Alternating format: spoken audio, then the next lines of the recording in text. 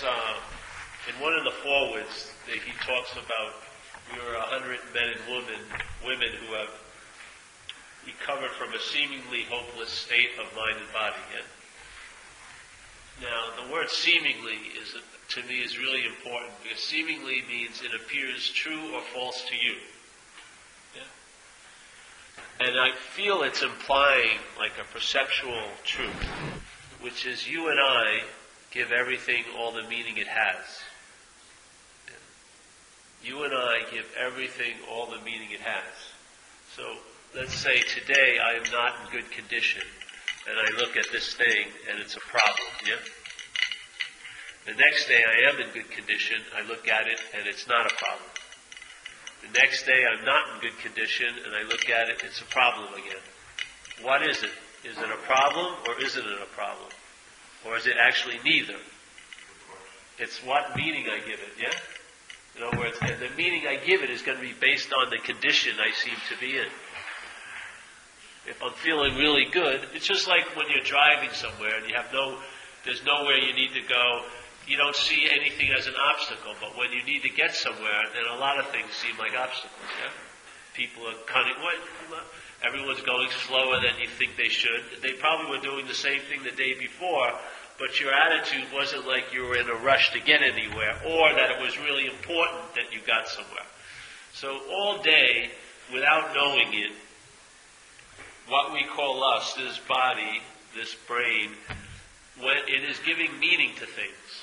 And those meanings it's giving to things are predicated or based on what system of thought and interpretation, yeah? A system of thought and interpretation has captured our head.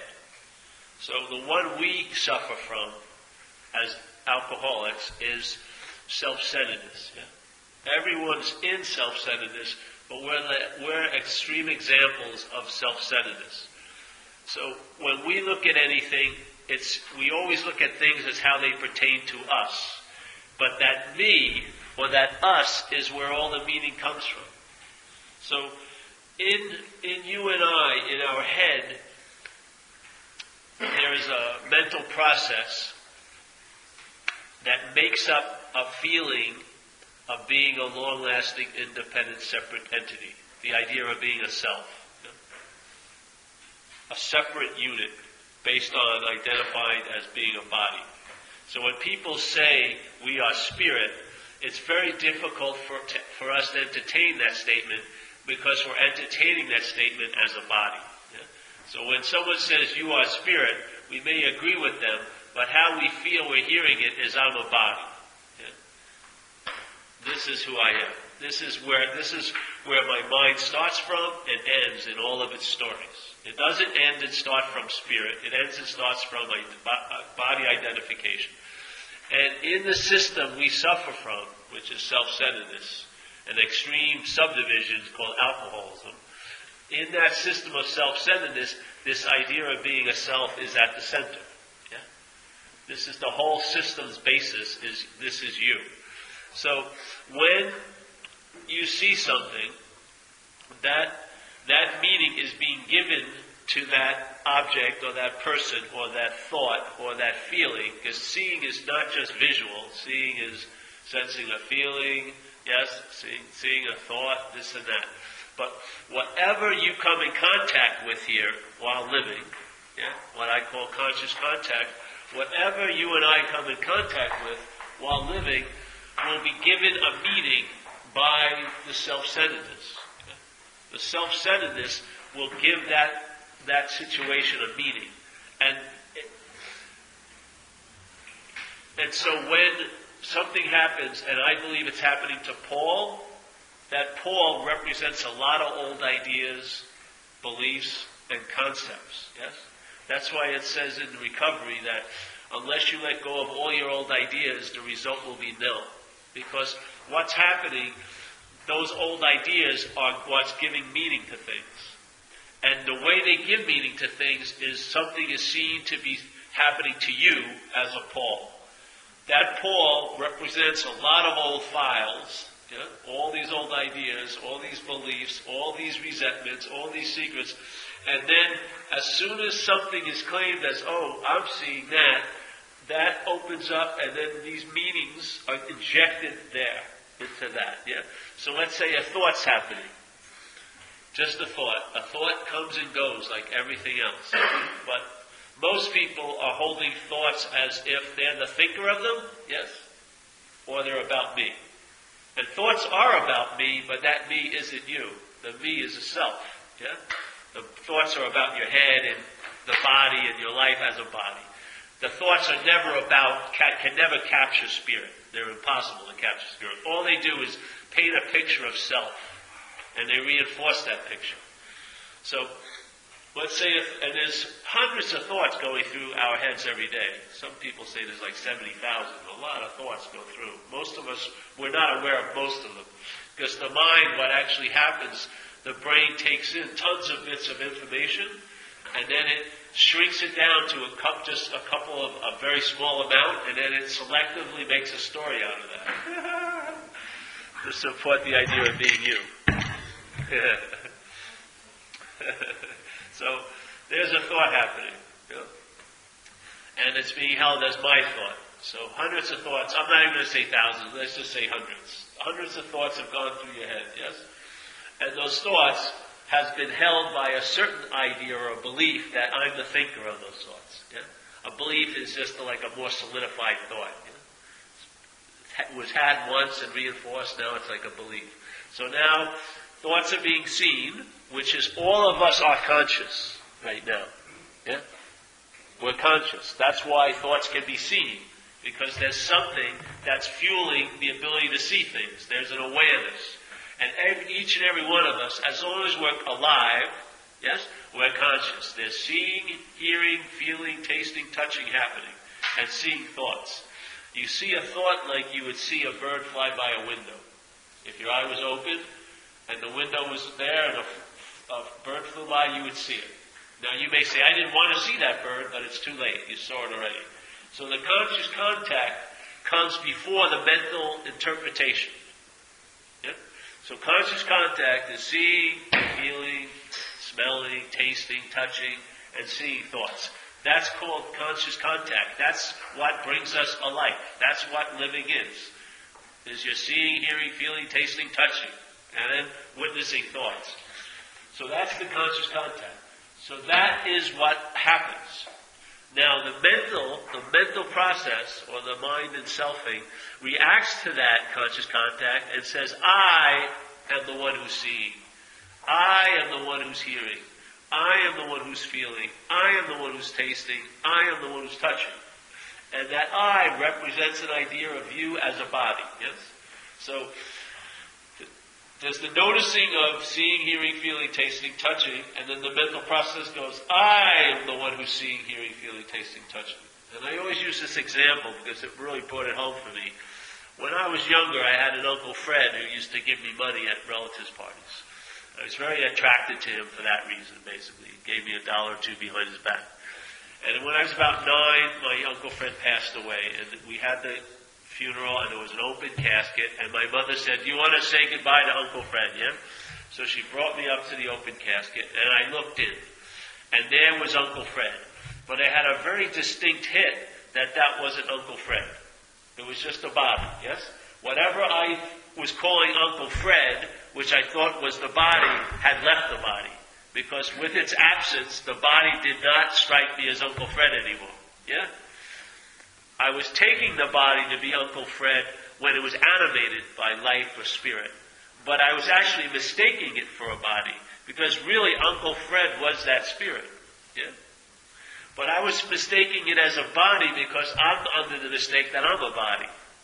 So now, let's say I took Uncle Fred's body to the morgue, and there was someone who needed an eye because they lost it in an accident. And I took the eye out of Uncle Fred's head, and it wasn't seeing there as Uncle Fred, but I put it in that live body, that eye would see. There would be seeing facilitated by that eye. Yes? So obviously, it wasn't Uncle Fred that was seeing, and it wasn't the eye that was seeing, because the eye was perfectly intact. It had the possibility to see, but it wasn't doing any seeing. No matter how many times you flew a bird by it, in that casket, it wasn't going to see any bird. Even though Fred was staring right at it, there was no contact. There was no conscious contact. Yes? The bird was there, the body was there, the eye was there, but there was no seeing. So obviously it can't be the eye that sees. It must be something looking through the eye. It must be something that's conscious, that when a sound hits the eardrum, it makes a note of it. It hears the sound of the eardrum. Now, I don't believe it's you as a body. Because if it was you as the body, then when Uncle Fred was dead, it didn't matter how many times you took one of his eyes out and put it in a live head, it wouldn't see anymore. Because Uncle Fred, the one who was the seer of it, would be gone. Yes? So therefore, whatever comprised Uncle Fred obviously could not see if Uncle Fred was the seer. Yeah?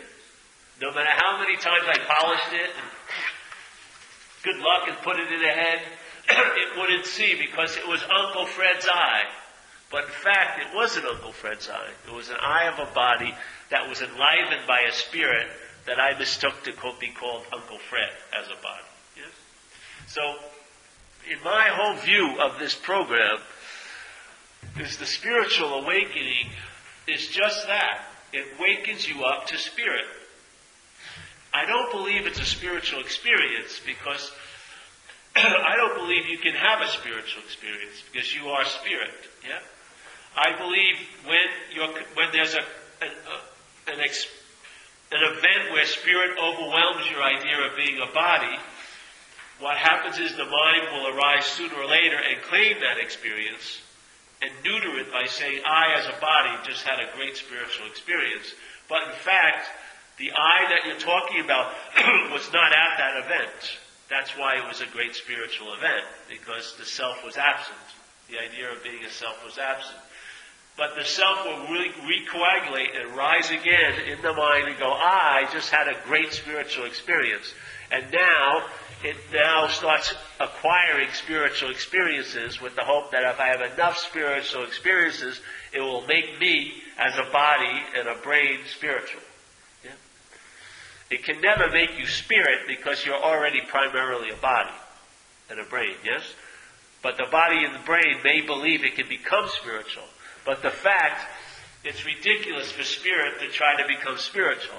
And all I'm saying is I believe you're spirit, you're not a body. I do not believe you're a brain. You're the animating principle in this body. We're taking ourselves to being a body, and then because the mental process that produces this feeling of being a self, its whole story is based on reliance on the body as itself. This is what proves that it's separate and independent and separate, because when it looks around, it sees different bodies. So it says, I must be different than you because I don't look like you. Yes? But if you see right now, everyone in this room's looking. Yeah? Everyone's seeing. Yes? You're looking this way, you're looking. Everyone's looking. Or seeing. Yeah? Everyone's seeing. Everybody in this room is seeing. And when I look at what I'm seeing, I say, I'm looking at you. Yeah? You. So there's like 15 yous here. So I am looking at you. And I can look at 15 different yous, but the same eye is looking at all of them. Yeah? There's not 15 different eyes looking at 15 different yous. There's one eye looking at you. Yes? That would be the basic bottom line of the experience of me looking. I'd be looking at 15 or 16 yous, but there would only be one eye looking. Yeah? Now, if we throw in the same event where you're sitting, it would be the same story. There's one eye who was a you to me. Yeah? She was a you to me, but one eye looking at 15 yous. Yes? And if I throw it over to Al, there'd be one eye looking at 15 yous. Throw it to you, one eye looking at 15 yous. One eye looking at 15 yous. One eye where Larry's sitting looking at 15 yous. One eye where, I forget, Amy Lynn's sitting looking at 15 yous. So there's 15 different yous to every one eye, yeah? Because in this event, I believe I'm the eye, But in your event, I'm a you. So, yeah, we all become yous to someone else's I. But the someone else's I is only really one eye. It's only one eye that's looking. Yeah? Only unless we call myself a body, then it's like I believed Uncle Fred was looking because I believed I was Paul. But in fact, what animating Uncle Fred is animating me. And what's actually what looked out of Uncle Fred's head back then is the same what's looking out of my head now. And it's the same I, same I, same I. So here's 20 different events. Yes, 20, all different yous, but only one I. But when there's the feeling of that looking or seeing, what does your head say? What does your head say? What does my head say? I'll say, I'm looking. But then when you ask it again, well, who's this I? It'll say me. Yeah? So the eye of looking, the eye of hearing, the eye of feeling, the eye of seeing, the eye of tasting, the bare raw data of life, seeing, hearing, feeling, tasting, touching, and what's allowing it, one eye, only one eye. When my mental process senses that, it calls it a me. Yeah? And a me is what I call a you. A body. The way my mind thinks about I thinks about it as a me, and that me is a body, like a you. In other words, when I go to a mirror and I look at it, I go, that's me. Right now, you're acting the same thing as a mirror does. That you of Jeff, that body that's a you, tells my mind that I'm a me, a body. And that's what disguises the act of the I. You don't recognize or feel the sense of oneness, or all there is that spirit, because your mind has given it a name called you. Yes? Or in this case, called me. So the I, which is in the event of everyone seeing here, only one I saw. The mind calls it a different I, but basically, just like Uncle Fred was animated by a spirit, you and you and you and I are animated by a spirit. Are they different spirits? I think not. Yes. I would say that's the spiritual awakening, is when you wake up to the spirit of what you are, you'll have some damn relief from the physicality of what you think you are. Yes? So in the Big Book, it says, we recovered from a seemingly hopeless state of mind and body. So the hopeless state of mind and body only appeared true or false to you, because obviously, since you're recovered, it wasn't a hopeless state of mind and body, was it? If it was a hopeless state of mind and body, there would be no chance of recovering from it, yeah? If it was totally hopeless state of mind and body, there would be no chance to recover. It was seemingly hopeless. Just like everything else in your head all day is seemingly so. So false evidence can seemingly be real to us, yeah? So I can be thinking someone's planning my demise down the street, and they haven't thought about me in 10 years. They could care less about me. But seemingly to me, it's seemingly so. Yeah? And the reaction in here has nothing to do with fact or truth. It has to do with whatever I believe. If I believe false evidence, it appears real to me, which is that acronym of fear they use a lot in recovery. False evidence appearing real. So fear is in most cases false evidence appearing real to us. It's seemingly so, but it's not so. That's why there's a solution to it. If it was a real solution, it would take a whole lot of time to get out of fear, because it'd be a real thing we're in. But in fact, we're not in fear. We're believing something that's not true. Could you imagine that in that day, during your day, which is here you are given everything the meaning it has, and so now the meaning, the mind's giving things, it's taking false evidence, and it's causing it to seem to be real to you. Yeah? Can you imagine if you had the vision where you saw it as false evidence? If you or I see it as false evidence, it cannot appear real to you. Because it's because of you believing it that it appears real. Yes? In other words, false evidence has no fact or juice in it. It's false. It has no substance. There's no reality to it. But it's when we believe it, yes, then it can appear real. So you see you and I rolling it? When it comes to fear, we're an active participant. Fear isn't attacking us. We're an active participant in harvesting and cultivating and generating more of it. Because false evidence appears real. But it's not, let's say you're experiencing a fear or some false evidence. Someone else who doesn't see the way you're seeing something doesn't have no reaction of fear. Yeah? That's why someone in this room may be incredibly anxious and others aren't. Why is that? If they were reacting to something that was real in this room, then everyone would be afraid of it. But it isn't. It's false evidence appearing real. And you and I have a role in it. We have a role in it. We're participating in this dream we're calling our life. And we're participating in a big freaking way. Most of us are participating unconsciously. Yes? We're not aware of it. And without illumination, whatever's happening to you is going to keep happening to you. Yeah? Whatever's happening to you, and if you're unaware of it, you're going to be cast into the hallway of shit and fans. You know, you got to hope that you can run faster and duck, and maybe someone tells you a map and gives you the synchronization of when the fan and the shit get aligned, and you can try to duck and duck. But in fact, you're going to have a lot of time when you're going to be hit with a lot of shit. Yeah? And maybe you'll avoid it and lie about it and deny it, but you're going to smell like high heaven, or it's going to take a lot of time to clean up the shit. This is about seeing the shit, yeah, and the fan aligning, and seeing what turns on the fan, which is your belief. Your belief. You participate in your own demise here. Because false evidence is framing a reality for you, and the only way you can frame a reality for you is that it must be appearing real to you. What if it is real? What is it if it is real? What if it is real to the individual? We can ask questions. Yeah.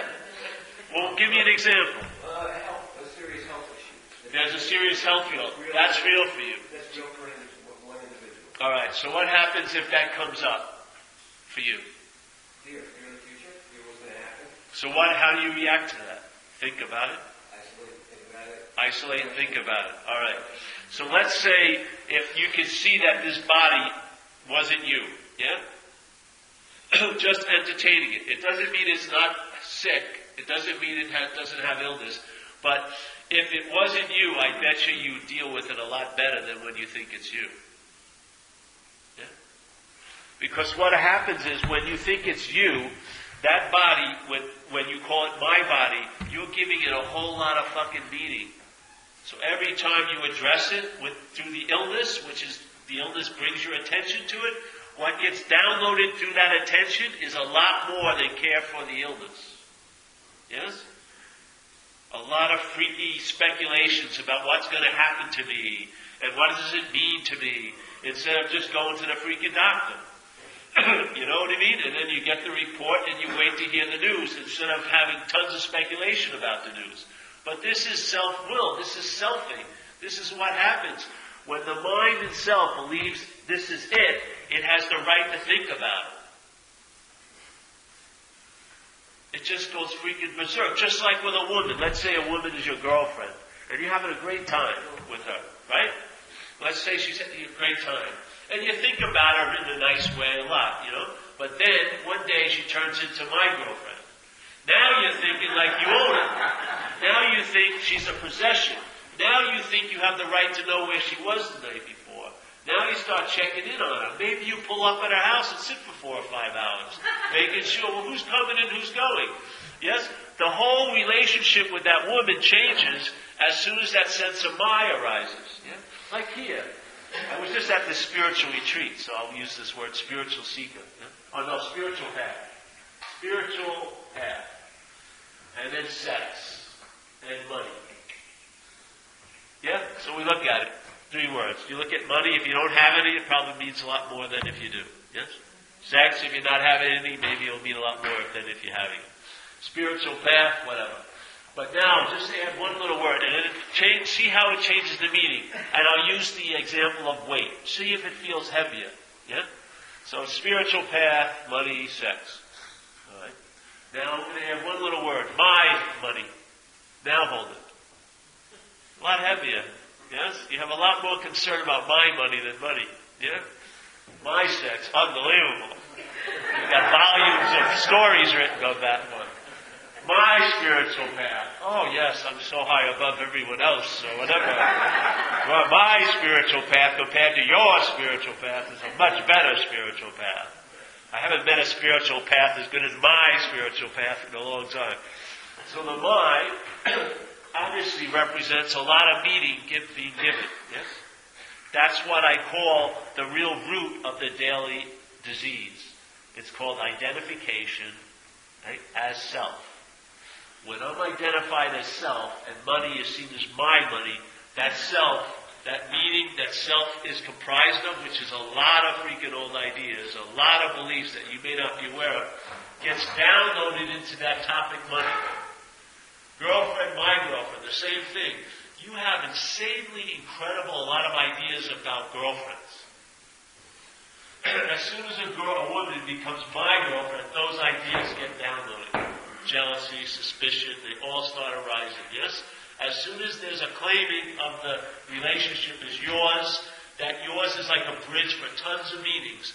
And that is the evidence that starts appearing real to you. So the girl may not be fucking doing anything and you're suspicious as hell. Yeah? It's insane. It's a sickness of mind. What we're saying here is simply this.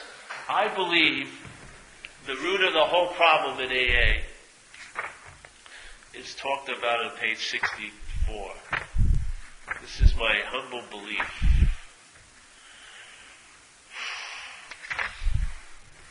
The best we've been shown mostly in our community, yeah, is that the root of the problem is obsession with self.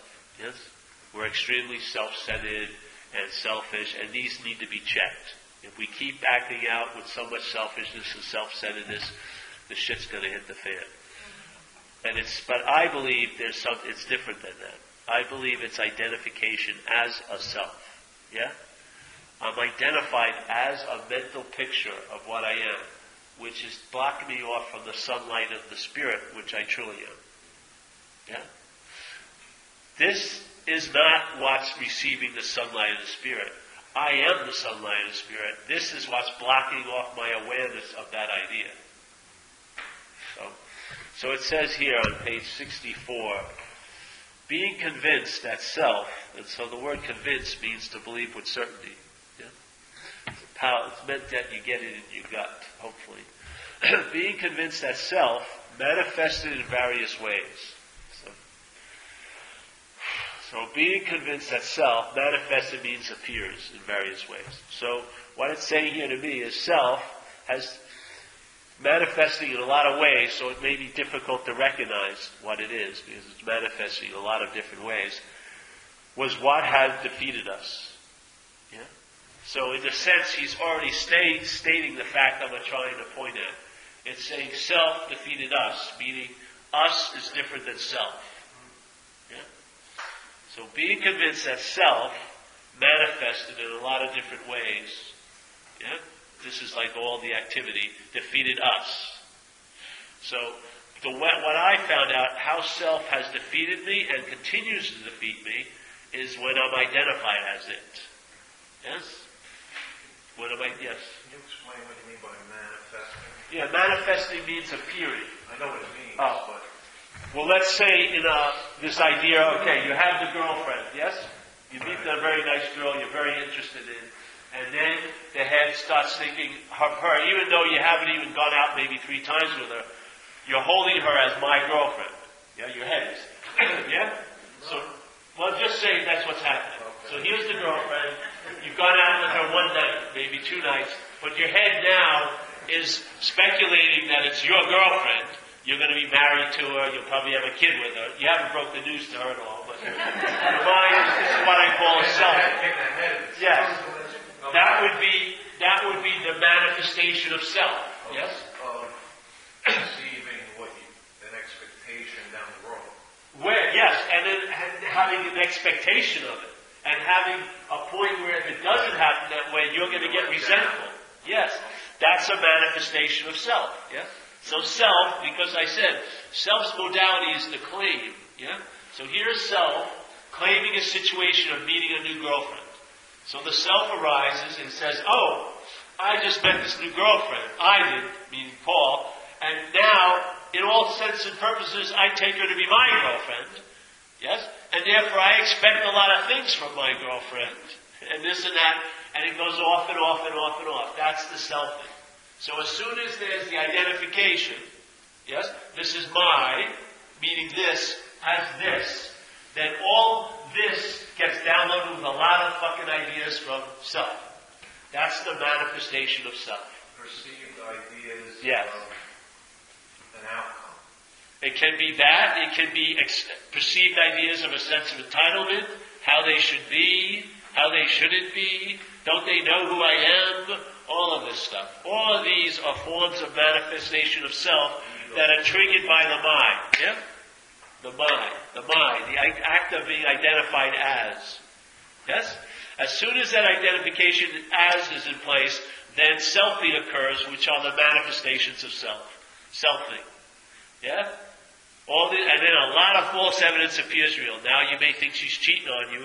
She doesn't even know she's gone out once with you. All this shit starts happening in your head, and you're taking it to be true. But what's taking it to be true isn't truly you, it's the mind itself. Yeah? Can we possibly use a different example? Because I don't get going out on a date with someone and then All right. these perceived ideas. Money. Just money. Jealous, or because I don't get that. Okay, so let's say money. Okay, yeah, Money. right. Money's money. Okay. But now there's my money. Right. Yeah? Do you worry about money or do you worry about my money? I worry about money in general to pay bills. But you call it my money, right? You don't have enough money. Well, I think that the more you have, the more you worry about it, because if you didn't have it, then there's nothing to worry about. Yeah, exactly. So if you have a lot of money, you would think that would free you up. But if it's my money, then you worry that you don't have enough. Eh? I call it sand in the ocean. All right, so that's sand you have money, the ocean consumes it. all right. So therefore, you can look at that as, let's say, the more money that you seem to have, and when that money becomes my money, the more worry you have around it than if you had none. Well, I just call it the green line. Well, just use it as an example, all right? Or let me go to another example. We're trying to show how self manifests. Okay, so the same thing the man said before about being ill. Okay, let's say you get a little feeling in your stomach, right? Now the mind says, "Oh, Jesus Christ, I think I'm getting really ill," and then it starts believing it's going to have cancer next week, but it doesn't have cancer. Right. But it starts this false evidence that, hey, you're definitely going to have cancer. You don't even have to go to the doctor. I know it. You've got cancer of the stomach. That false evidence starts appearing real to you. Yeah? Huh? It has happened to you. All right. So that's what I'm calling would be selfing. Yes? It's none of the self's business. It has no idea what that pain in the stomach means, but it's speculating. Yes? It's manifesting through thought a bad outcome for you. Yes? And that false evidence is appearing real to you. So you now have anxiety about having cancer when you don't have cancer. Right. Yeah. That would be a manifestation of So self. different people have different perceptions of manifestation. Yes, that would be the manifestation of different It could be perceptions. money, Yes. or if it's not money, it's Yeah. a woman, But it's not a woman. you just see how a situation happens, but when it seems to be happening to you, the meaning that's given to it is huge. Let's say a calamity happens to someone else, and the same calamity happens to you. You give it a lot more meaning if it happened to you than to them. Yeah? A huge amount of meaning. Like if someone's down on their luck, you feel maybe compassion for them, but hey, tough luck for them. But you, if you're down on your luck, self-pity may arise, a deep amount of self-pity.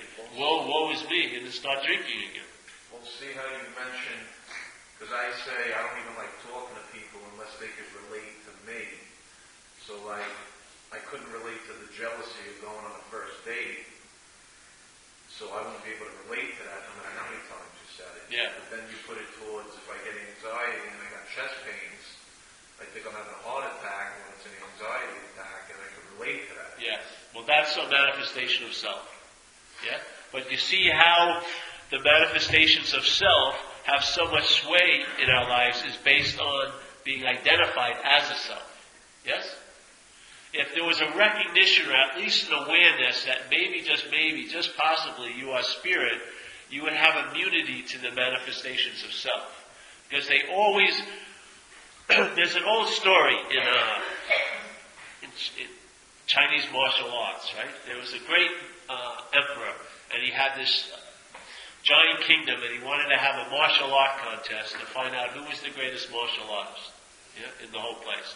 So all these great masters came, and they could do unbelievable things, and it was like 3 days of demonstrations, and it was just mind-boggling. And he had him and a couple of his guys with him that were going to judge. And then an old man came out the last day and just stood there with a sparrow, yes, like this. Stood there with a sparrow and just looked at everyone and just stood there for 10 minutes. Yes? Just like that. And then just walked off the stage. And everyone went about doing their things. And then the king adjourned the whole thing, and they had a meeting, and they decided who was the winner. Yes? Who was the greatest master. And they chose the old guy with the bird. Yeah? All the other people flipped out. They were going, I fucking broke 12 different cinder blocks. I jumped over 40 feet. I threw away 30 guys. But then they brought the old guy out to explain what he did. And basically he did nothing. The sparrow was trying to take off, but every time the sparrow tried to push off, the master could feel it and yielded. So the sparrow wanted to push off, but had nothing to push off from. That's exactly what selfing and all that anxiety you're fucking having is pushing off from the idea of being a self. Every time it bounces off that, and then false evidence appears real to you over and over and over and over again. And then when the false evidence appears real, you have to see. If the false evidence appears real, then you have to seemingly get a real solution. So let's say you're reacting to what's not happening. Yeah? You don't have cancer. Yeah?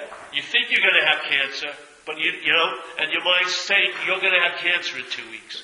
So you get so much anxiety now, based on the false evidence appearing real, because what's not happening is truly not happening. It's 2 weeks from now. But you believe you're going to be sick as hell in 2 weeks. What do? The anxiety starts happening now, based on you believing that, and maybe you take a pill to get relief now from an effect from what's not happening. You don't even have cancer. It's producing an anxiety that it has no source. It's just a mental anxiety, and now you take a pill to get relief from that, and now let's say you get addicted to the pill that you were taking to get relief from what's not happening. Isn't that freaking insane? That you're taking a pill now to get relief from what's being produced by entertaining what's not happening. These are manifestations of self.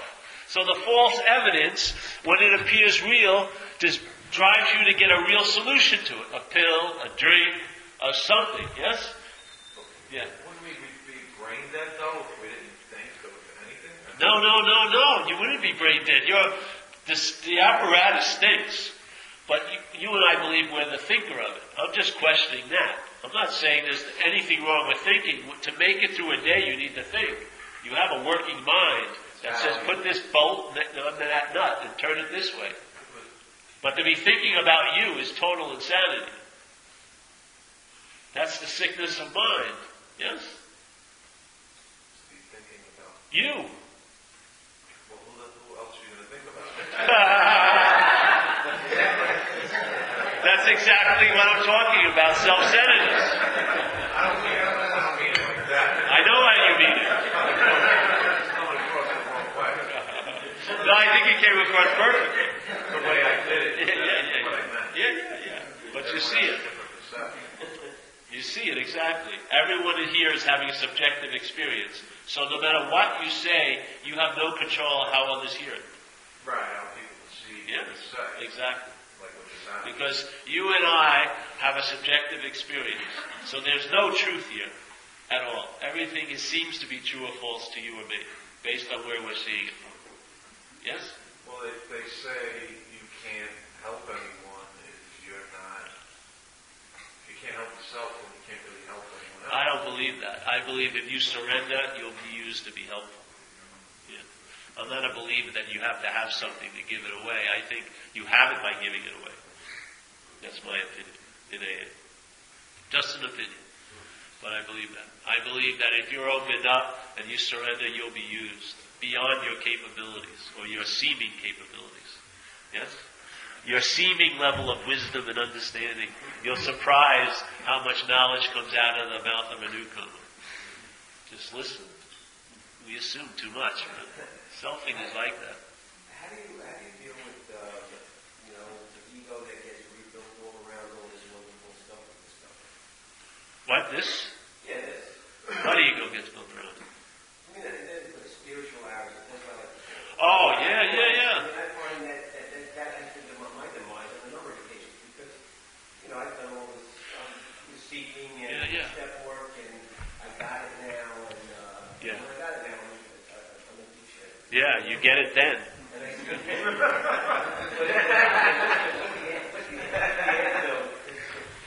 Well, for me, again, it's the idea of self, because it's explained really well, spiritual arrogance in a way. It says self-knowledge will avail you nothing. So any knowledge that's claimed by self will avail you nothing. It will not set you free. Exactly. That's the dilemma. That's what I'm attempting to share with you. I'm attempting to share that if I'm not identified as self, then knowledge that comes through, that's what it does. It comes through. It's not claimed as your knowledge. And so spiritual arrogance has a tough place to grow because there's nothing to take root in, because you haven't claimed the knowledge as yours. You haven't claimed the knowledge as yours. It's almost as everything is just moving through. Just truly, like AA says, you have it by giving it away. But when there's the self, which is the modality of being identified as this, and its main activity is to claim, any knowledge it believes you have received, it claims, and that's self-knowledge, and it avails you nothing. It doesn't set you free, no matter what. What? It's probably even worse the more you know. Oh yeah. Because it says self-knowledge will avail you nothing. So to me, knowledge is very valuable. But then if self claims it, it doesn't have any value. See, it's trippy. Yeah? If self claims it, and what I'm saying is, if there's an identification as a self, that's what's happening during your days. That's why if you acquire a lot of spiritual knowledge, there may be an incredible opportunity for arrogance to arise, because you'll think you're different than others, as if you're special, when you're not. Yes? Everything is just happening through. There's no one that it's happening to or for, as or by. There really isn't a person here. Yes? So I am seeing the same eye that's looking out of your head is looking out of my head. Yes? My mind says it's me, and your mind says it's you or me, but that's the mental interpretation of the event called living. To me, the event itself is what I call spirit, that conscious contact, because that means consciousness is in contact. Not body, not brain, but a spirit is in contact through this body and brain. Yeah? And I don't think there's different spirits. I would say where there's only one spirit looking out of thousands and thousands of different cameras. Yes? And for me, I'm just a lens that facilitates its seeing. Yeah?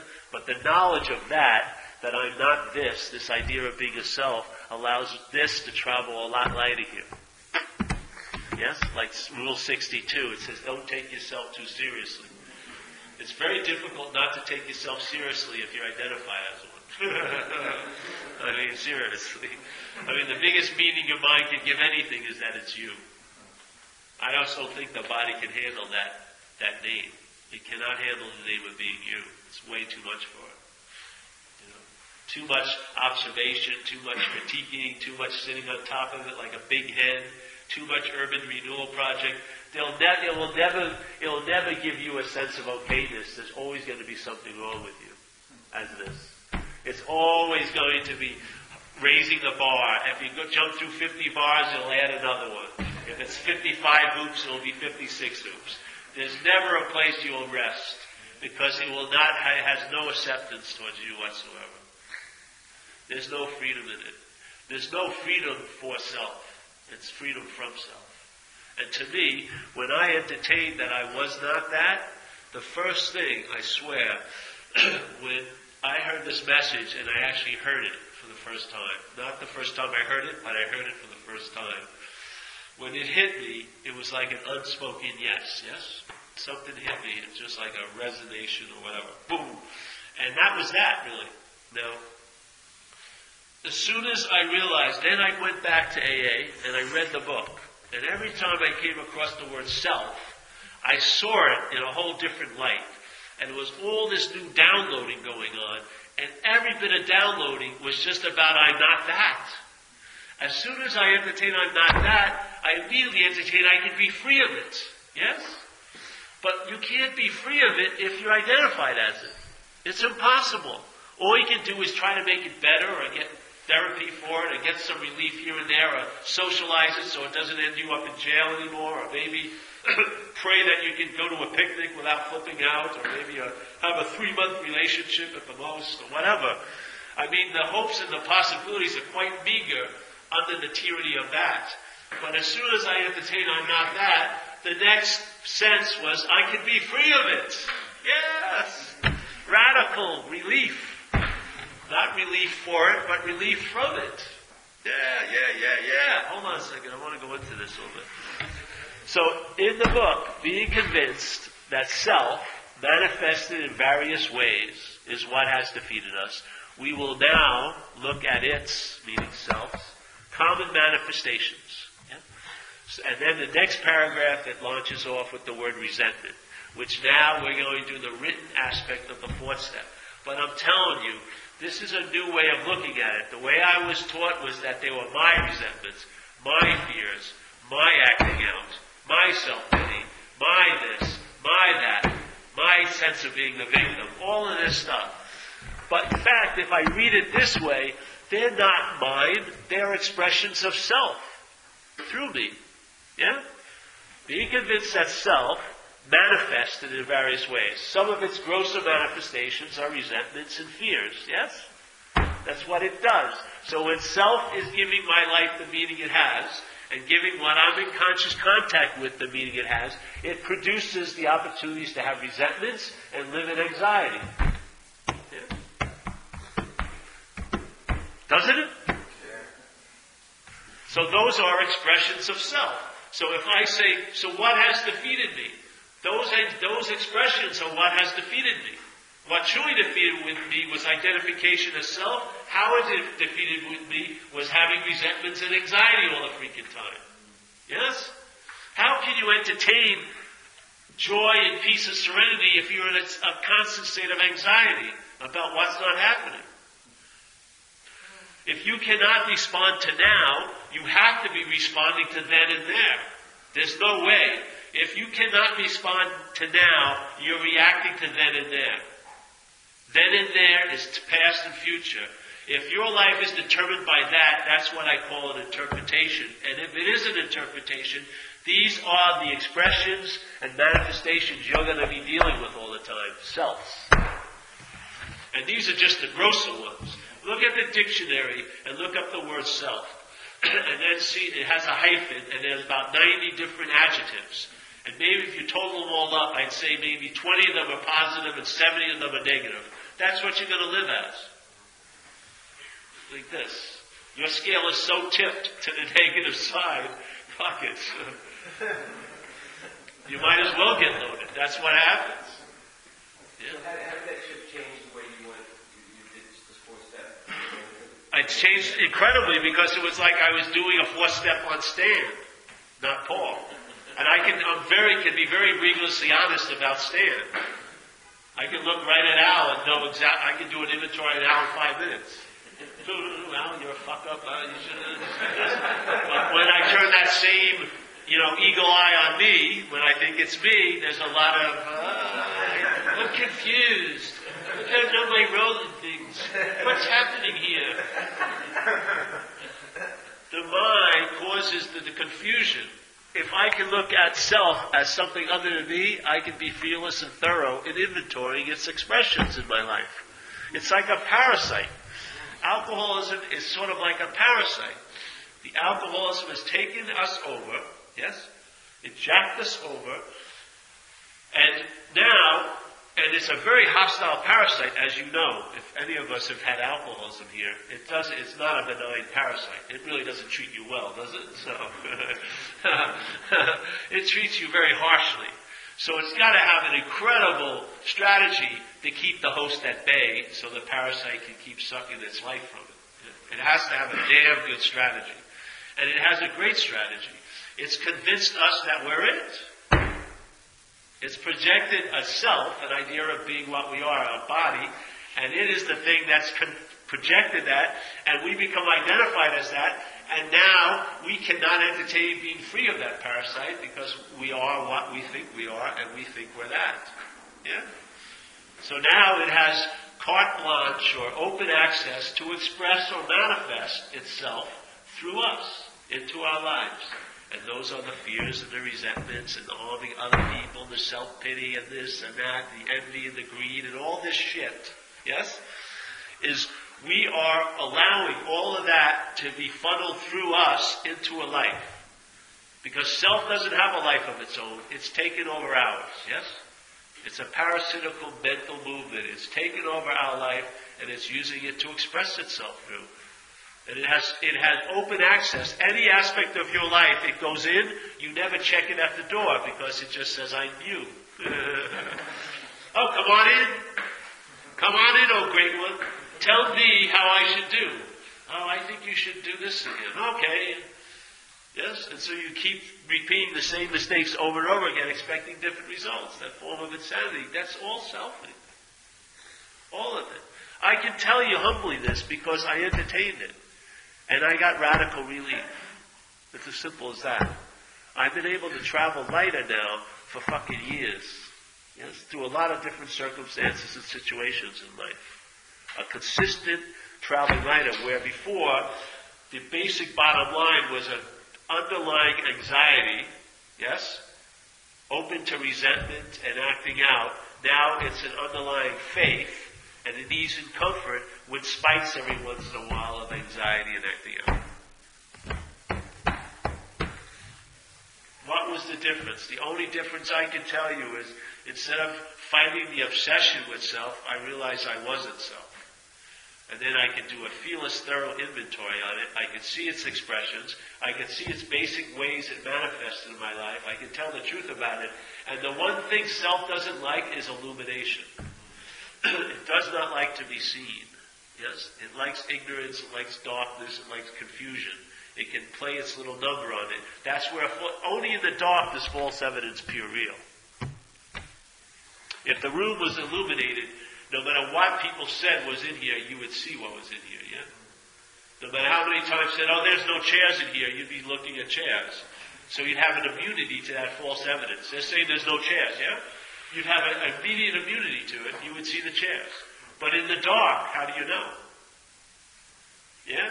In the dark, someone can say over and over and over again, there's no chairs. You'll start believing it, won't you? If it's said over and over enough, you'll believe it, won't you?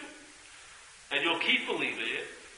And then you'll keep running into the chairs, hurting your knee, but it'll keep being a surprise because you really believe there's no chairs in here. But your experience is you keep running into chairs, but the belief overrides your experience and you keep saying there's no chairs in here. And all you need to do is turn on the light.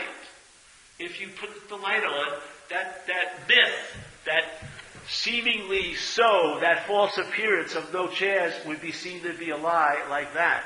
And it would never be able to be cast over you again as long as the light was on. You would never fall for that story that there's no chairs in here because you would see them. Yes? The whole point is this, is there's illumination available. I would say you are the light, but not as self. Yeah? Self is what wants to claim the light. It wants to become a spiritual, arrogant one, son of a bitch. And of course, then it has to have less spiritual people underneath them to look like they're brighter. All of this is mental selfing. All of it is self. This is a clarity where blue is blue and red is red and orange is orange. There's a recognition of what's so and what's not so, but not by you. By the absence of you, then there's real seeing. It's like, you know a guy named Chuck C in AA? Famous old guy in AA. Chuck C wrote a book, A New Pair of Glasses. I'm going to use his analogy. So let's say alcoholism, let's say self-centeredness, which everyone's in here, by the way, not just alcoholics, everyone, is a pair of glasses, yes? So when you were a baby, you were not looking from self-centeredness. You didn't know there was a self yet. It hadn't formulated in the mind. And you didn't see anyone as other for the first year and a half. The research is in. The baby doesn't recognize others until about a year, 18 months. It just, whatever, right? You can see it. It's just consciousness is trying to get used to this apparatus. It's just bouncing all over the place. Yes? But then it grows into self-centeredness. Yeah? So the self-centeredness becomes an option it grows into, and then during its life it gets reinforced and reinforced and reinforced. And that self-centeredness tells a story about being me. Yeah? Well, where's I going with that? Huh? The glasses. There you go, Al. You're listening. That's cool. That's very good. So here's these glasses of self-centeredness. Yes? And so self-centeredness, see, to me, the true addiction is to self. Yeah? Just like my first solution to alcoholism was alcohol. Alcohol was not the problem for me, it was the solution. I had alcoholism, it was driving me fucking crazy. I didn't know what to do. When I got introduced to beer, it was a solution. It tamed down the obsession with self. I didn't care what the girl meant by saying hello to me in the hallway. I didn't care what my batting average was, or if that lady got up when I was up at the plate when I was 11 years old. All that sort of diminished, and I felt somewhat better. So I went at it like a medicine, man. So my first solution to alcoholism was drinking. Well, alcoholism to me is just like a subdivision of self-centeredness. I think the true addiction is to the idea of being a self. That's the mind's true addiction that causes the initial irritability, restlessness. Didn't you start feeling somewhere along the line uncomfortable when you did it when you were a young kid? When I was a young kid, I'd run up to anybody. When I was a young kid, I wasn't in an abusive situation. It was beautiful. Then a certain uncomfortability, an over-sensitive feeling about myself, an incredible sense of self-consciousness. How are other people viewing me as an object? Yeah? It was unbelievably unbearable every freaking day to go to school. I'd wake up and I'd try to see if there was a pimple on my nose by closing one eye, like it was Mount Everest, like everyone in the whole school. The alarm was going to go off. Hey, Paul has a Mount Everest on his nose. Everyone else would worry about their own Mount Everest. But this obsessiveness with self was unbearable, wasn't it? So at one point in your life you didn't have it, and then you started to have it. What occurred is that thought system got stronger, and then there was an identification with its presentation, which is being a body. Yeah? Once that hook was in place, it was all about reinforcing that from the rest on. Yeah? So that created, I had a strain of that self-centeredness called alcoholism, which produced an irritability, restlessness, and discontent. So I was dying to find relief for it. I just didn't know what that relief was. Then when I was introduced to alcohol, that was suitable. Yes? I started drinking, and immediately I upped it to drugs. And I started to go out seeking relief from alcoholism.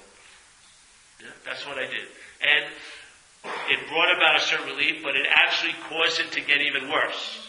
So, because my solutions are inherently a problem, actually. Yeah? So my solution to the problem became a bigger problem.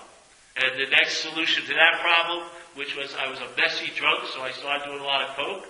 So now I didn't piss in my pants and I didn't slur my words, but that created a huge problem. Yeah? And then I had a solution to that. Let's shoot some heroin. That, another problem. And so on and so forth. So it's just solution, problem, solution, problem, solution, problem. So that first pair of glasses, and then I had a subdivision, a special lens called alcoholism. Yeah? So there was self-centeredness, and then I had a 50 by 20 alcoholism.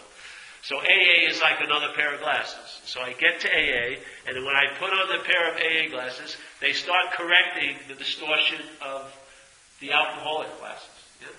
I start seeing that I better do some service to get out of myself, because I start hearing what they're saying and I realize, yes, self is the root of the problem, yeah? And if I do service, I'll get out of myself and I'll feel better. And then I start learning how to, I do the inventories, I make my amends, and there's corrections. And so I start seeing a little clearer, and it feels a little better, yes?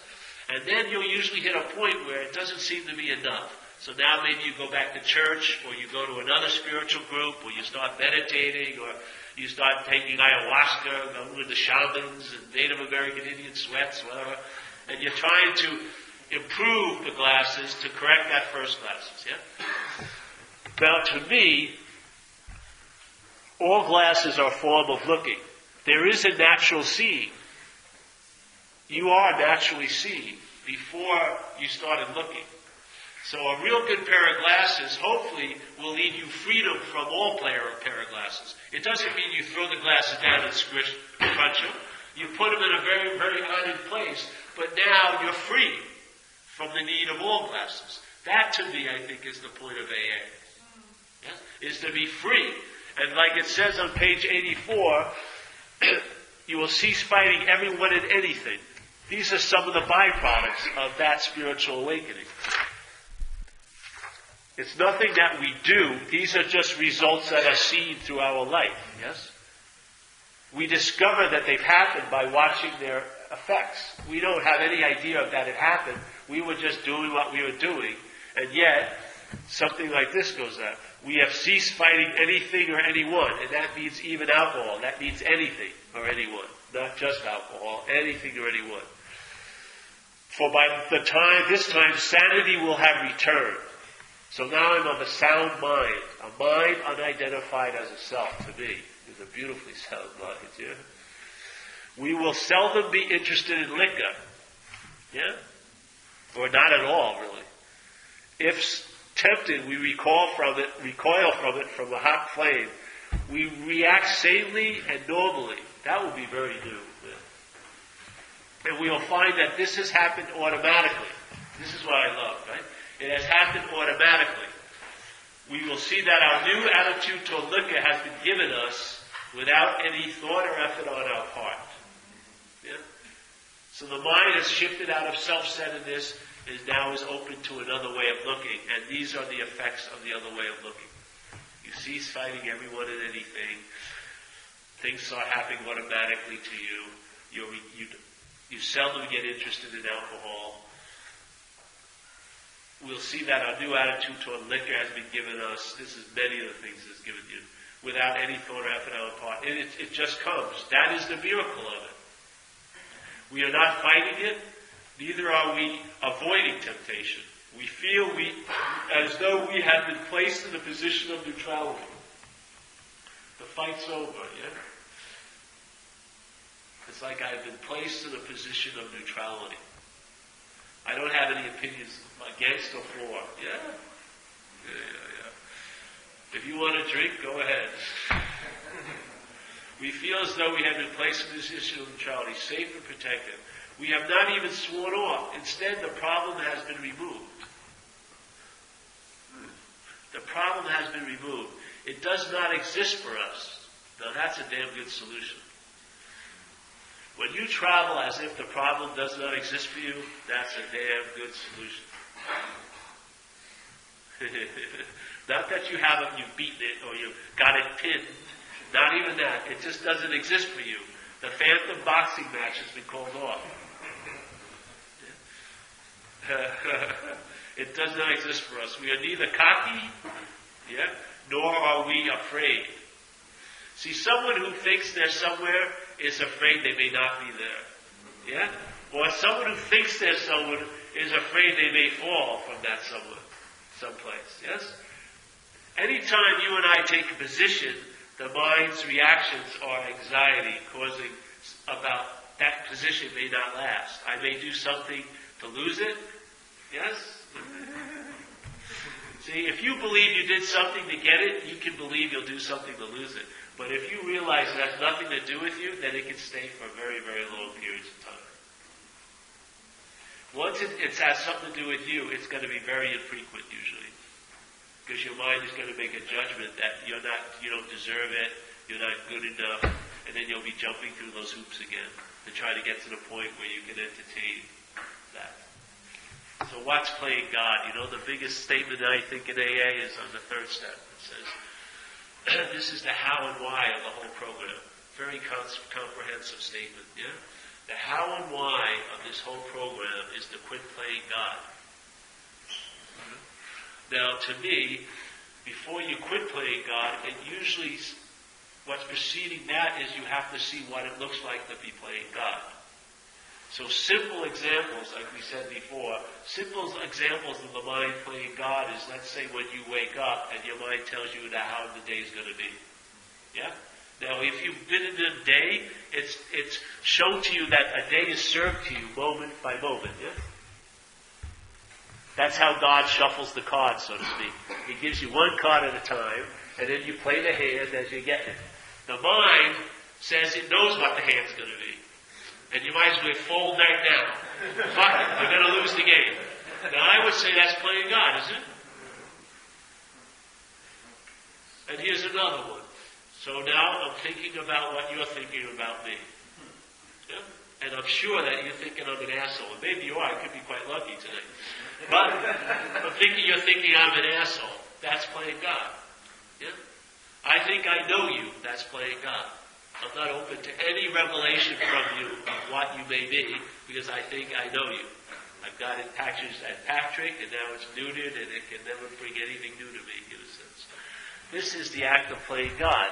In the act of playing God, you live in time more than now. In your thought system, the past is more important than now, and the future is way more important than now. Most of the time, your experience is really being produced. Your experience now is being produced by what's not happening. By thinking about what's not happening, it's causing the body to have certain effects. Yeah? So in a sense, you and I are greater miracle workers than Jesus was. Because Jesus supposedly resurrected a man named Lazarus, right, from the dead, right, in the Bible. He says, Lazarus, come, wake up and come walk, or whatever. But at least Lazarus was once alive. Yeah? He had had once existence. Many of us are experiencing anxiety that is coming from what's not happening. What's not happening? There's no airport in next Friday. You can't land in next Friday. There's no 5-star hotel. There's no tourist agency. It's not happening.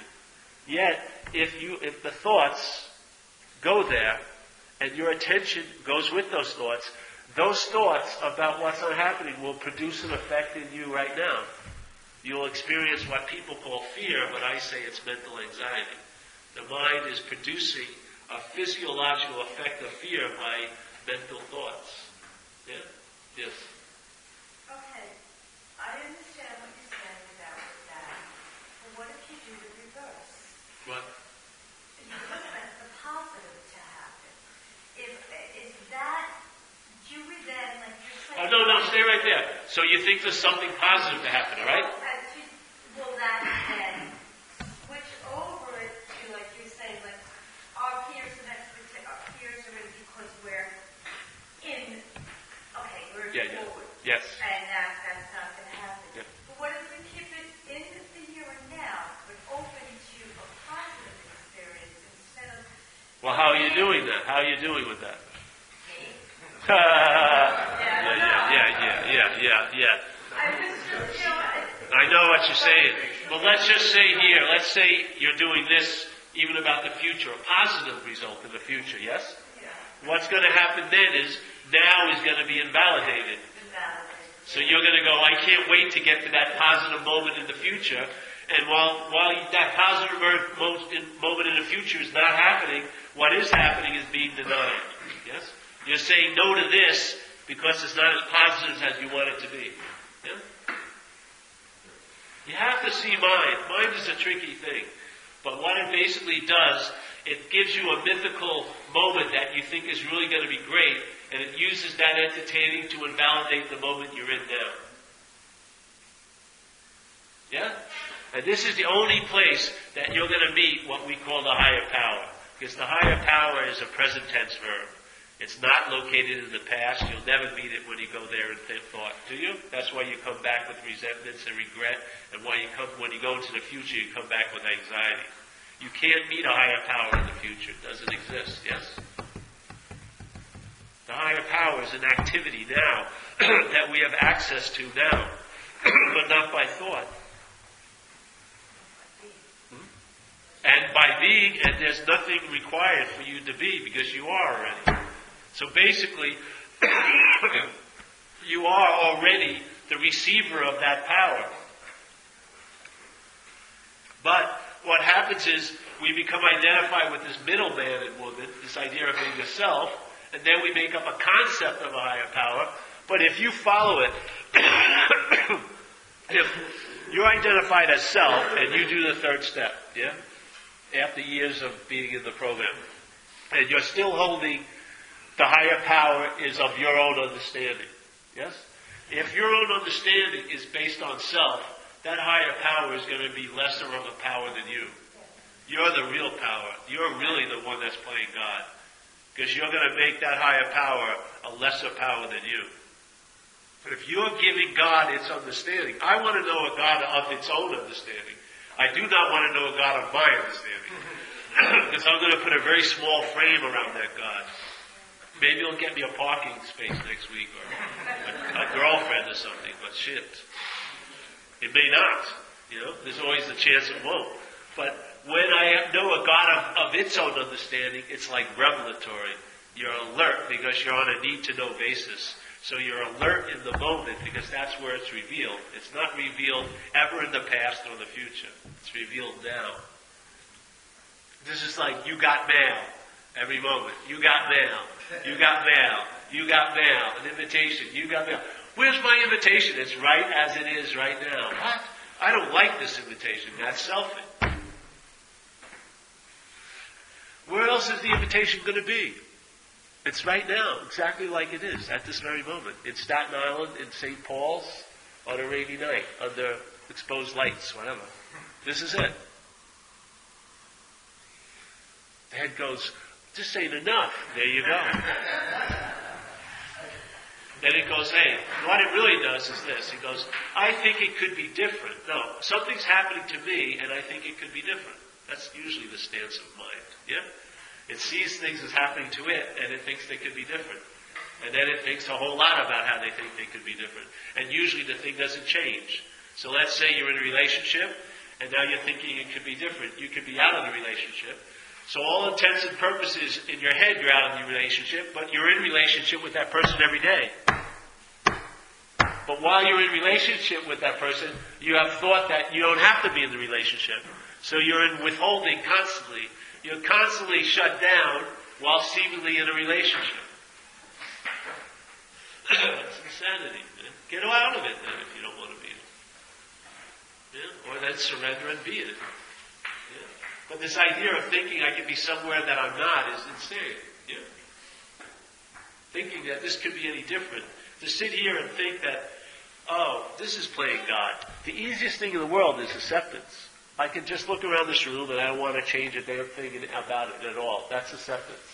Me looking around the room and saying, I wish someone who isn't here was here, that isn't acceptance. Yes? This is acceptance. I don't have to change anything. I don't have to move a chair. I don't have to bring another book in or get another drink or get another person in. It's the most relaxed attitude of all acceptance. Because you don't need to change a damn thing. Yeah? It's like here. We're like here at this meeting and we're talking about the ocean. Every one of us. Yeah? We're sitting here talking about the ocean. But we're identified as a wave. Yeah? You take yourself to be a wave. John takes himself to be a wave. My wave is named Paul. So here we are. We're suffering from the lack of ocean. And so we're here studying about the ocean. But while we're studying about the ocean, we are identified as a wave. Yeah? So the best we can do is, I can maybe have an experience of the ocean one day as a wave. Yeah? Now I'm saying, I don't really care about any more descriptions of the ocean. I'm just interested, are you a wave? If you're not a wave, that's the ocean. Yeah? If you're not what you think you are, you may realize you are what you're looking for. Yeah? If you're not what you think you are, which is the wave, there may be a very sudden realization, I am what I'm looking for, which is the ocean. It's so quick, because the wave is an ocean. No matter how much you want to concentrate on the appearance, the definition of it as a wave, it's made of ocean, yes? So the wave is actually, because it's identified as a wave, it acts as if it's dry, and it's in sorely need of an ocean. Yeah? And yet, it's wet as hell. But the mind is denying that because it has defined the ocean as a wave. Yes? The mind, not you, the mind. The mind has defined the ocean as a wave, and now you have an experience of being dry, dying for some water. And yet you're the source of the water. Yeah? You're the ocean. Do you want to convince the self as a wave to be an ocean? It will always try to be an ocean as a wave. That's not being the ocean. But if you realize you're not a wave, that's the ocean. All I'm saying is, you're a wave, bro. And then say, you're not. Ding! So I'm describing what it's like to be a wave, and then ding! You're not. And so the wave hears about its description. Yeah, that sounds just like me. Sounds just like me. Sounds just like me. And you're not that. Ding! The wave, your attention leaves the definition of the wave, and you get the essence of water. Yeah, I feel wet now. I feel the presence of the ocean. As the ocean, not as a wave. If you feel it as a wave, it will come and go. It will just be an experience. And you and I need more wetness than that. We can't rely on experiences of being wet. They don't hold water truly in life. Yes? Life will overwhelm us. The dryness of life will overwhelm us. But to realize that we are wetness allows, I know for me, it allowed me to travel later here.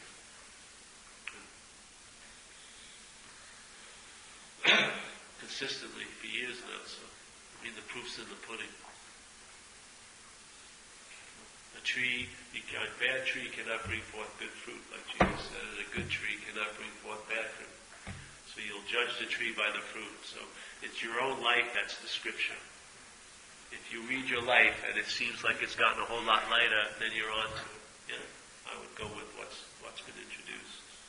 If you're feeling like you have to be right about something, but it's not translating as any lasting relief, I'd give up that dogma and that belief. It's killing you.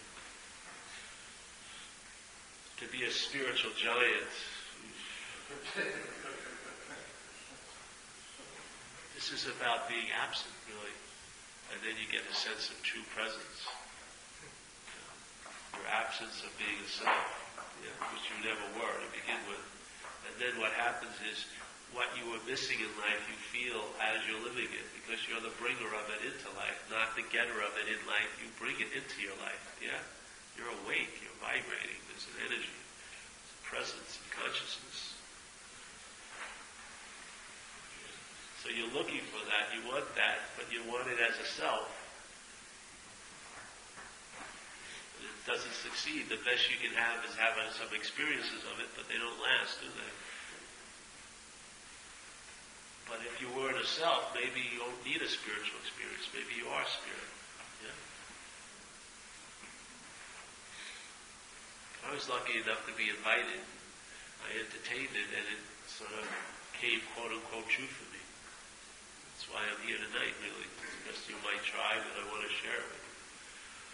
I don't care if you do it or not, but you have the right to hear it. Yeah?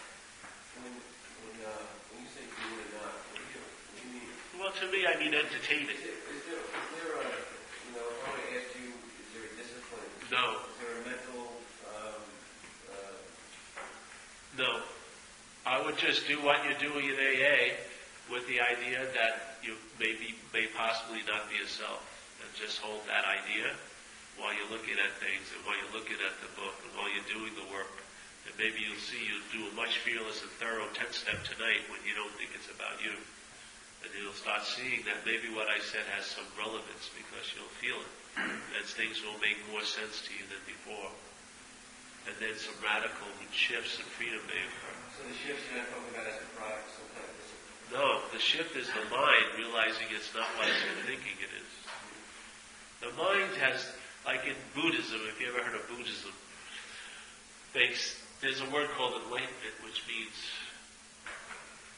total awakeness, and then there's a word called samsara, which is suffering here, suffering, this place.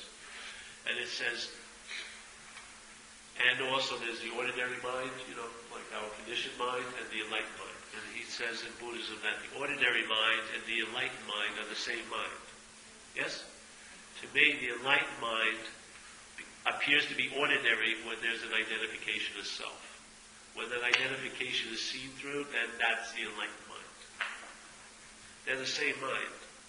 One is like the mind, one is like a hand, enlightenment, and then one is like a hand in a glove. Ordinary, yes? Let's say in this world there was only one way you could feel this world, and that's by touching. You couldn't see it, hear it, taste it, or smell it, you could just feel it. And let's say at some point in your life, there was a hand when you were a baby, and you felt all these things new and everything, and then somehow a glove came over that hand, and there was a forgetfulness of that event. It happened so that there was a part of the glove coming over the hand was the forgetting of the hand that the glove came over. Now, your whole life would be interpreted by this glove, right? And let's say it's a coarse glove, so everything I felt would feel coarse. Even like rose petals would feel coarse. Even the most beautiful piece of alabaster or sculpture would feel coarse. Yeah? Everything. Maybe there was a scripture about heaven is like walking through 1,000 rose petals. And so you really believe this, and you go to that place where all the rose garden is and all the rose bushes are, and you walk through it, and you feel all the petals, but they feel coarse and rough. So the scripture isn't translating as a realization. The whole point is, I'm saying is self is just like that to our spirit here. Yeah, self is like a glove that's come over our spirit, and then the self, the idea of being a self, has been interpreting our life. Yeah? Since we were 2.5 till now. And I'm just saying possibly that is a glove. And if it is a glove, it can be removed. Yes? The hand is not the glove, so the hand can come out of the glove. And then when you start feeling and traveling through life, I bet you it will feel a little different. I call it by the term traveling lighter. You'll travel lighter through whatever circumstances and terrain or geography your life has in store for you. I don't know. We're all action figures. But I know you'll travel lighter through it. Yeah. And what's it, to me that's the highest joy of living here. It's nice to be able to travel lighter through it all. And I only say that because the glove, I got glimpses of life without a glove. So that's why I'm here reporting back. It is a distinct possibility it can occur because it's available. Because the glove isn't real. It's false evidence appearing real. If it was a real glove, you'd have to do something to take it off. It's a recognition it's not real. It's quote-unquote being taken off. It doesn't take any time in a sense. It may take time because of the resistance, but that doesn't actually take any time. It's mind just recognizing its own nature. Yeah? So then it can entertain possibilities like instead of being better later, being okay now. Yeah? Not having so much concern about the future, doing your planning, but realizing all planning is done now. Everything that's ever happened has been happening now. Every thought, every time I'm thinking about the future, I'm doing it now. Every time there's thoughts about the past, it's happening now. Nothing is ever done outside the realm of now. It's nice to notice that, yeah? You want to live your life and have your head tell you how it's going? You want to go to work and then at 8 o'clock at night your head tells you you had a bad day? If you were awake, you would have known it was bad when it was badding. You don't have to wait 10 hours later. Oh, the great pontificator has broken the news. I had another bad day. This is unbelievable. Don't you see the time delay? How much we're not here? That we have to have an interpretation of our days. We don't even know what it was like to be here. I mean, that's pretty far. Just because everyone else is doing it doesn't mean it's fucking normal. I mean, Jesus Christ. We're all in the insane asylum. Just because you're closer to the door doesn't mean you're better off. Though it made a lot of sense to me when I heard this, and I've been entertaining it now for 12 years or so. Doesn't mean anything, but, about 11th year of sobriety, I think I started. I heard it earlier than that, about 9 years. But then I started entertaining it, and more it dawned on me, and less I was caught up in the bullshit of the mind. Yeah? More and more. And then when you aren't caught up in the bullshit of the mind, you're present, yes? Here, when you're present, you're available. And when you're available, you're of service. That's what happens. Instead of having to do service to feel available and sense of presence, I'd rather see that on the presence, that I'm always available, and therefore I'm of service. Yeah. It's like a quantum leap in a way. AA is unbelievable. We don't know what we have. I mean, just because some people want to put a ceiling on it, it has no ceiling. It's a very large umbrella. And it has a very firm foundation to keep what's going on here at a certain equilibrium. Yeah? The principles are very sound. You can have a life that can create a sense of space for you so that all this can be entertained. Yes? And you have a community all around the world to get a sense of belonging. And you can sit in an AA meeting and feel a loving God expressing himself through our group conscience. You get a magnified presence sometimes in a good meeting. This is like manna or spiritual food. I mean, this is like a waylay station all around the world, a rest stop. Yeah? Not just to not have a drink, but they get spiritually nourished. It's incredible what we've been introduced to. Everywhere you go, there's meetings. Everywhere. If you have a sense of isolation, like you said, you can come here and have a sense of belonging without everyone, coming up to you. You can be anonymous and still get a feeling of being a belong. There's no central character that we have to believe. It's wonderful. It's fucking incredible situation. And here, you have to carry the message because someone needs to hear the message, yes? And then some days you need to hear the message and then they carry the message. It's a total symbiotic relationship. I need to hear a message some days and you need to carry it. You need to carry it, I need to hear it. Yes, I need to carry it, you need to hear it. It goes on and on and on and on and on. Just constantly, like electromagnetism, keeping itself going. Yeah, it's unbelievable, feeding itself. We're in a very magical little vortex in this place called AA. There's definitely a magic and a grace available. And yet if you don't honor the grace, have you ever noticed some people who had time and they go out? They think that AA is going to be exactly the way it was